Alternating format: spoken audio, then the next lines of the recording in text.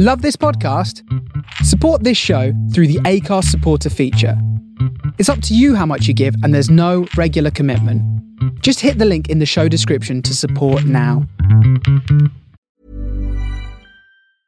Ready to pop the question? The jewelers at BlueNile.com have got sparkle down to a science with beautiful lab-grown diamonds worthy of your most brilliant moments. Their lab-grown diamonds are independently graded and guaranteed identical to natural diamonds, and they're ready to ship to your door. Go to BlueNile.com and use promo code LISTEN to get $50 off your purchase of $500 or more. That's code LISTEN at BlueNile.com for $50 off. BlueNile.com, code LISTEN. I'm Sandra, and I'm just the professional your small business was looking for. But you didn't hire me because you didn't use LinkedIn Jobs. LinkedIn has professionals you can't find anywhere else, including those who aren't actively looking for a new job, but might be open to the perfect role, like me. In a given month, over 70% of LinkedIn users don't visit other leading job sites. So if you're not looking on LinkedIn, you'll miss out on great candidates like Sandra. Start hiring professionals like a professional. Post your free job on linkedin.com/achieve today.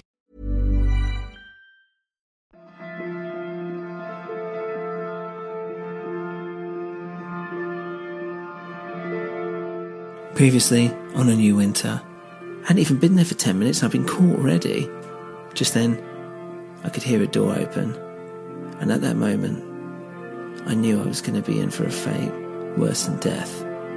This is episode 12 of A New Winter.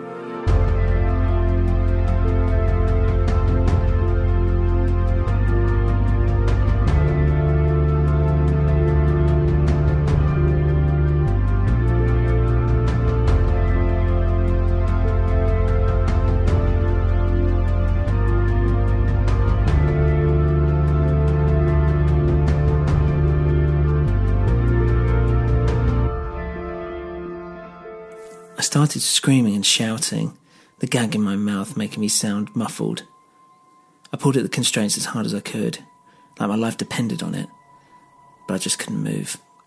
I began panicking. I could feel myself getting lightheaded as my heart raced. I couldn't breathe properly with the gag in my mouth. I felt like I was about to pass out until the footsteps passed in front of me. My blindfold was lifted, and there, standing in front of me, was Inspector Dewbridge. He put a finger against his mouth, telling me to be quiet, and took off my gag. "Thank you," I said. I could have cried at that moment. "Shh, let's get you out of here," he said, and took off the constraints. I stood up and almost fell over. The room was spinning. Dewbridge caught me and opened my eyelids, staring into me. "You've been drugged," he said. "Can you at least walk?" Just then, I threw up, and I couldn't stop. The splash against the cold concrete floor made Dewbridge wince, worried, I guess, about the sound. I had that post-vomit euphoria that you get, as if I just cleansed myself from this evil this place had put inside of me. "Ugh, I feel better now," I said, and stood up straight. "Get dressed," Dewbridge said, and threw me my clothes. As I dressed, I realised I didn't have the gun. How much time had even passed? Did Nicola call the police? Well, that was unlikely.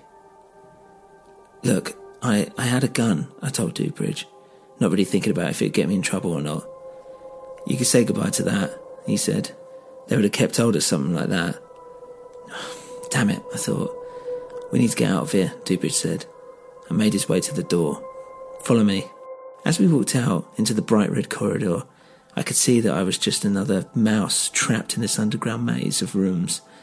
I could hear, ever so faintly, that jazz record from earlier. The idea that Mr. Tooley was still here, still so near me, chilled me to the bone. I didn't want to picture that grotesque scene I'd witnessed just earlier. I want to bury it into my darkest nightmares. I followed Dewbridge as we skulked the corridors. "There," said Dewbridge, and pointed to a door at the very opposite end of the corridor. "Slowly," he said. "Don't make a sound," he whispered into my ear, and I nodded. There was no way I was going to get caught again. I doubt I'd be so lucky next time. As we took slow steps down the corridor, I became aware of a slow humming. What was that? I couldn't quite place it, and then I realised it was a group of people chanting or something, humming and chanting. It filled me with dread. I could feel my heart thumping through my chest, and Dubridge must have heard it too. He stopped for a slight moment, as if in trepidation, and then continued forward. We're about halfway down the corridor now, and the chants were getting louder. I was trembling, sweating. I just wanted to sprint out the door and just take my chances. I couldn't take those sounds anymore. They were driving me insane. We're about 2/3 of the way down when behind us a door opened and a man came out, bloated, naked. He had a mask covering the top of his face, as if half a skull but made of strands of wheat and corn, a headdress of sorts, like a peacock tail, but as if made of straw. Dubridge put a hand on me. Keep still. But I was frozen stiff anyway. The fat man went to turn away, and then, as if feeling something in the air, turned round and stared straight at us. Neither of us moved, nor the man. He looked at us and cocked his head slightly, as if trying to figure us out, before opening his mouth and letting out a god-awful guttural scream. Its volume just hurt my ears. It was as if a siren had gone off. Just then the chanting stopped, and the guttural screams would return from deep within this maze of corridors. "We have to go. Make a run for it now." Dubridge shoved me towards the door at the end. I made a run and turned back to see the fat man chase us. Dubridge pulled out a gun and shouted, "Stop or I'll shoot." But the fat man continued running at him. Dubridge shot him in the leg, and then the screams from below turned into a high-pitched, animalistic cry. As we ran for the door, we were surprised by another door flying open on the left, and then the right, people running through them towards us trying to grab us. I heard Dubridge shoot them as they fell, and I turned around to see, in the red darkness, a mass of bodies scrambling towards us, all naked, yet all masked, and inhuman screams filling the air. Men, women, old, young, they were indistinguishable with their masks. It was as if they'd all become possessed. Dubridge was popping off shots, which was now of little use. We threw open the door and fell out. Dubridge quickly got up and slammed the door shut, pushing his weight up against it, but there was no struggle. There was no one inside pushing against the door. In fact, it was completely silent. We looked at each other confused, and then I realised where I was. This wasn't the way I'd come in, this was different. I was in a basement area, with stairs in front of us, leading up to another door. I ran up and opened it to see a family eating at a dinner table. It was sunny, and everyone was happy and chatting. And there I saw me, as a little boy, laughing with my mother, a bright smile beaming across my face. "What are you doing?" I heard Dubridge say. I suddenly realised I'd been daydreaming. I saw something, I began. "Ugh, it's the drugs, they're still affecting you. It should wear off any minute. You're hallucinating, don't worry," he said. What was happening? How much had I hallucinated? What even happened? What I did see around me, though, was a family home. It was as if walking into any other dining room. It was quaint. Lived in. "Come on, let's go," Dubridge said. "I need to call this in." We walked outside into the morning. The sun was bright, crisp, and the sky clear. The house was normal.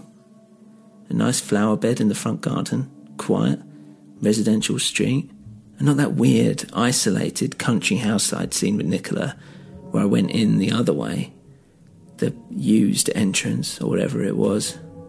Had that all been real? I mean, it felt real. Dubridge was on the phone. He was walking around, speaking quietly and looking up at the house. All I could hear were the birds tweeting, signalling a new day, and all I wanted to do was just go home. As if he could read my mind, Dubridge turned to me and said that I should go. The police will be here any minute, and he didn't want me to get caught up in it. I wasn't going to argue with that, so weaponless but seemingly with my wallet intact, I wandered home. I wondered if I should try and find Nicola and explain what had happened, tell her about the gun, just apologise to her. But I didn't want to go back near to that place. I just wanted to go home. As I walked through the front door, my mum immediately ran up to me. "Where have you been? What have you been up to?" Look, believe me, you don't want to know. I do want to know. I want you to tell me right now. Why? Why are you being like this? What's happened? I asked. And then she started crying. Where were you? Where have you been all night? Then, from behind her, I could see the news on the TV. A body had been found. Another one. It was the girl who had gone missing at the same time as Jackie. She was dead.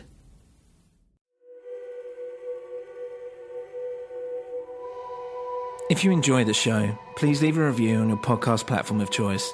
For more info, including how you can support the show, please visit anewwinter.com. Thank you for listening to A New Winter.